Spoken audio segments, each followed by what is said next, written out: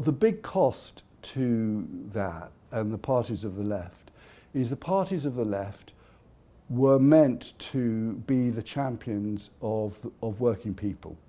They were meant to say, the interests of the working class, we represent the interests of working people, they're the interests we're going to uphold. What's actually happened is they've sold out to the green billionaires. The green billionaires have bought the Democratic Party, so there's a big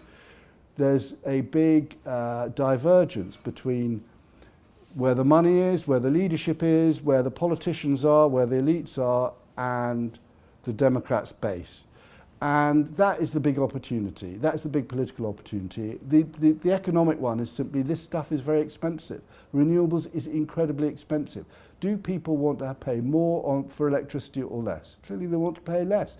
So any political party worth its choice, worth its name, can go after this. The left is there waiting to be absolutely destroyed because they have sold themselves out to environmentalists who do not have the interests of working people at heart. In fact, there's a strategy that they actually despise working people. They despise their taste, they despise their desire for a better life, they despise their desire for consumption.